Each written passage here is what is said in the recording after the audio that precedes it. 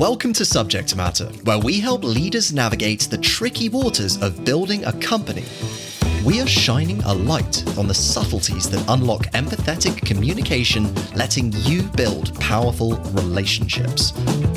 I'm your host, Ben Bradbury, the founder of Astutely.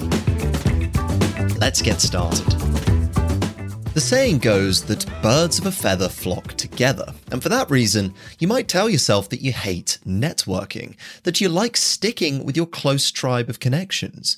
Well, today we're exploring why that conventional wisdom might need some more thought, and how your strong ties within your inner tribe might help your present self survive. But it's those weak ties outside of this circle that are really going to turn that surviving into thriving. Now, last season on Subject Matter, we explored this concept of relationship squared on episode 13.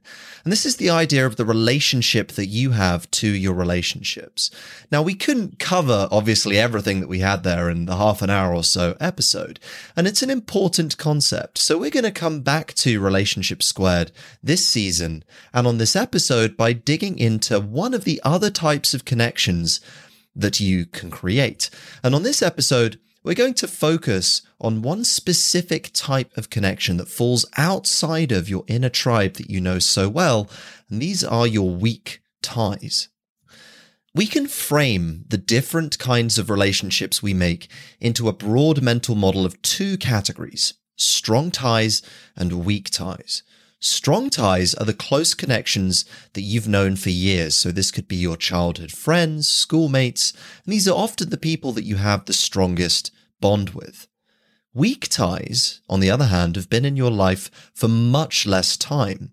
And this includes potential former employers that you've worked with, professors at university, higher education classmates, or any association that you don't promote as having been part of your close circle.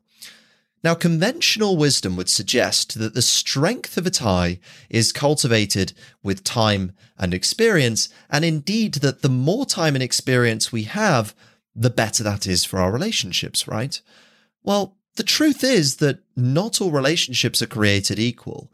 And while we might think that our strong ties are the most important group, because after all, they've loyally been with you for years, right?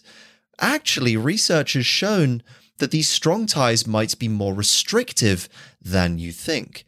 The problem is that strong ties know your present self really well, which means that they might be blinded to the possibilities that a weak tie with a foreign new perspective can offer, and that ultimately creates the opportunity and challenge for you to grow.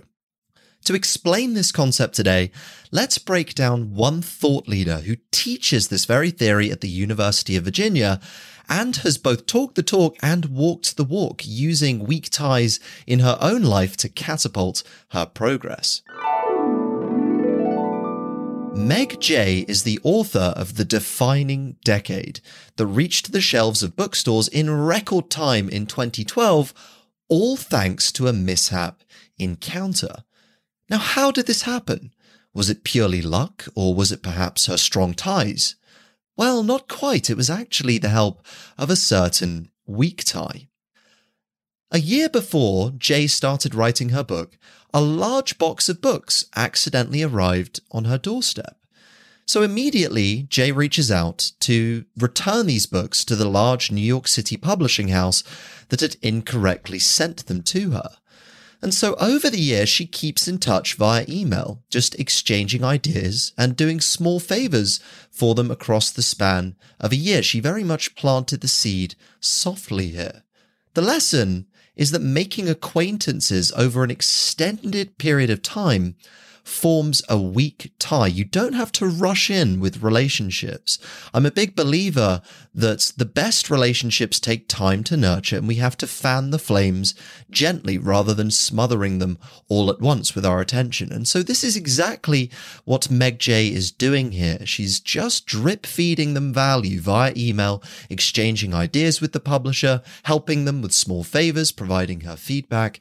And then eventually, when it came time to publish her own book, she courageously made the ask of the publishing house where the connection had already been built and when, crucially, the timing was right. And what do you know? Thanks to that weak tie, Jay was immediately introduced to publishers, and the defining decade could hit bookstores in record time. Now, here's where it gets interesting. Because Meg Jay's urban tribe, which is her close circle, maybe could have helped her books survive. They would have bought a copy loyally as her friends. They would have motivated her for sure when they had dinner with her, when they hung out with her. But they wouldn't have necessarily helped her thrive like this weak tie did. And all that Jay did was accept some of the weak tie's requests, which was creating an instructor's guide and offering some book advice for them to the publishing house. Very small favors, but these favors would form the bedrock of a connection. And ultimately, a key thing for you to remember today is that information and opportunity spread further and faster through weak ties. And so when Jay did her homework after that first interaction, she could plant the seed by doing these favors and knowing that this opportunity would actually culminate faster than if she had stuck to her loyal friends that knew a previous version of herself but didn't know this new version of herself. Now, there's actually a phenomenon which breaks this down very nicely called the Ben Franklin effect.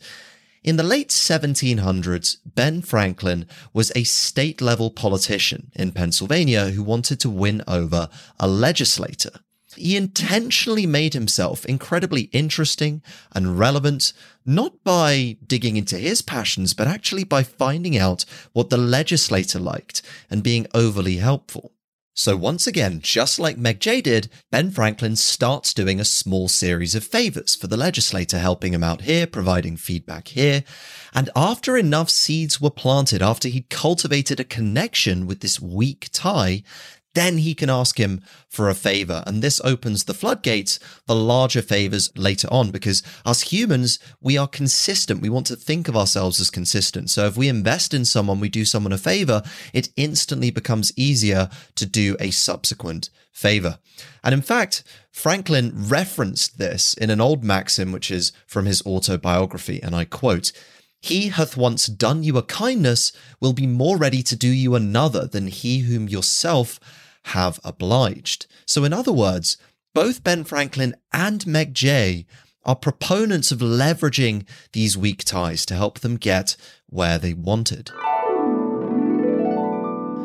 Our social networks have become increasingly narrow, and especially in adulthood, where our careers become more and more defined, and this ends up shutting the door on the plethora of new connections that we might have been exposed to earlier in life. Think about your time at college or university when you had thousands of people potentially around you if you went to university. If not, think back further to school, where you were surrounded with dozens or hundreds of school kids around your circle. In a career, it's much more defined. At an identity level, this is what you work as, and these are the kind of people that you are expected to hang out with.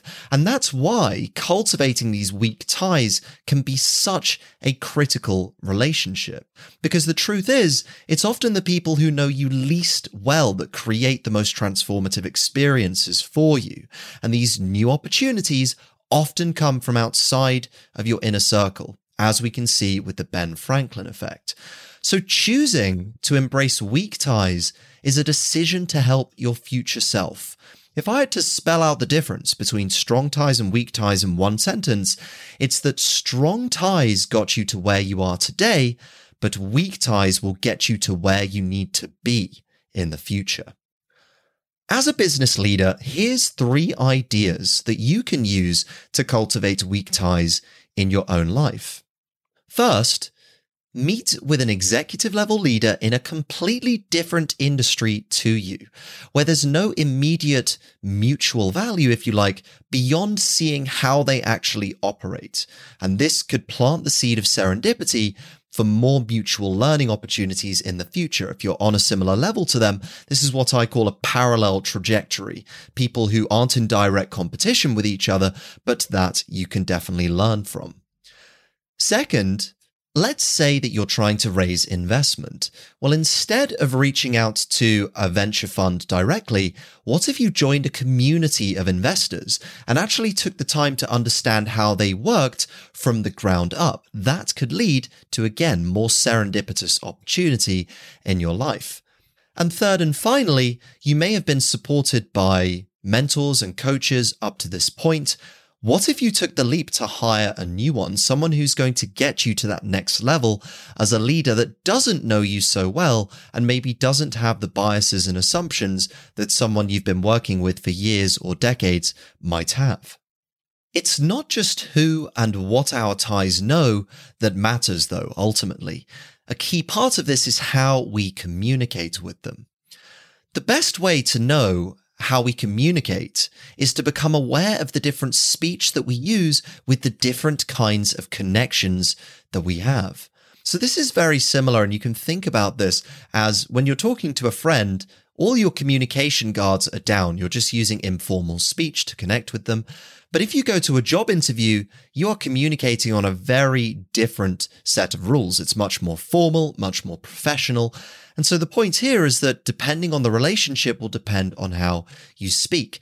And surprise, surprise, we speak very differently to someone who's a strong tie than someone who's a weak tie. And this can actually be a big advantage for you as a business leader. We can think of this difference as the mental model of restricted versus elaborated speech. So what do these two mean? Well, restricted speech relies on colloquial shortcuts. So these are terms that you've learned by being part of the in crowd. So this is like when you joined a new job and in your first week, acronyms and phrases that you don't understand are being thrown over your head left and right in the office. And it leaves you feeling completely confused. Without context, the communication just doesn't make sense. Now, the problem with this slang vocabulary when you have an in-group of tribal members is that they share assumptions about one another and the world. The tribe understands how they communicate, and that's fine, but when you put someone from outside the tribe in the group, it creates friction.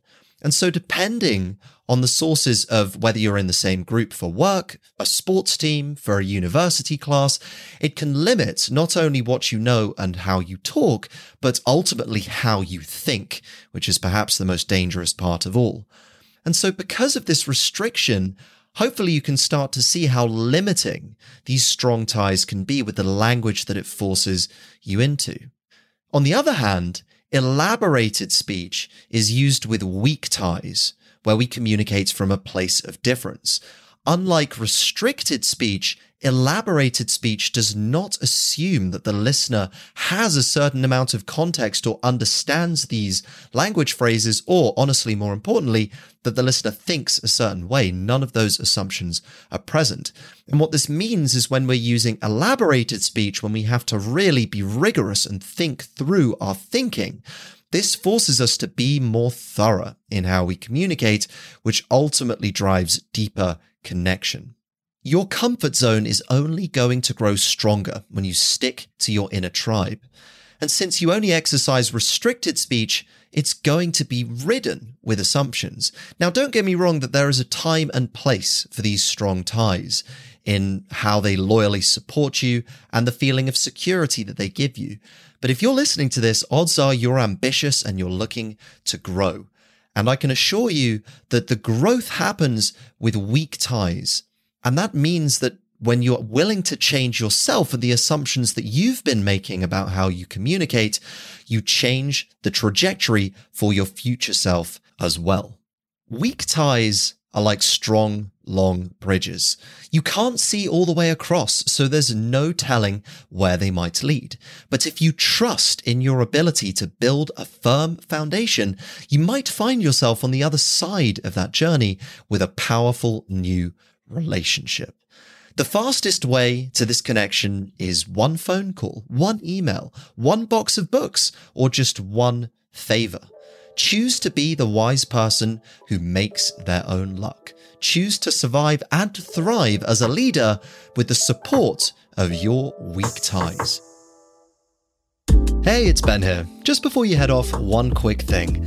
We love connecting with our listeners, and if you've learned something today, we'd love to hear what you took away by writing us a review on Apple Podcasts. 5-star ratings make a big difference in helping Subject Matter's message grow, and we're curious to know what you took away from today's episode, as that will help us create even more useful content for you in the future.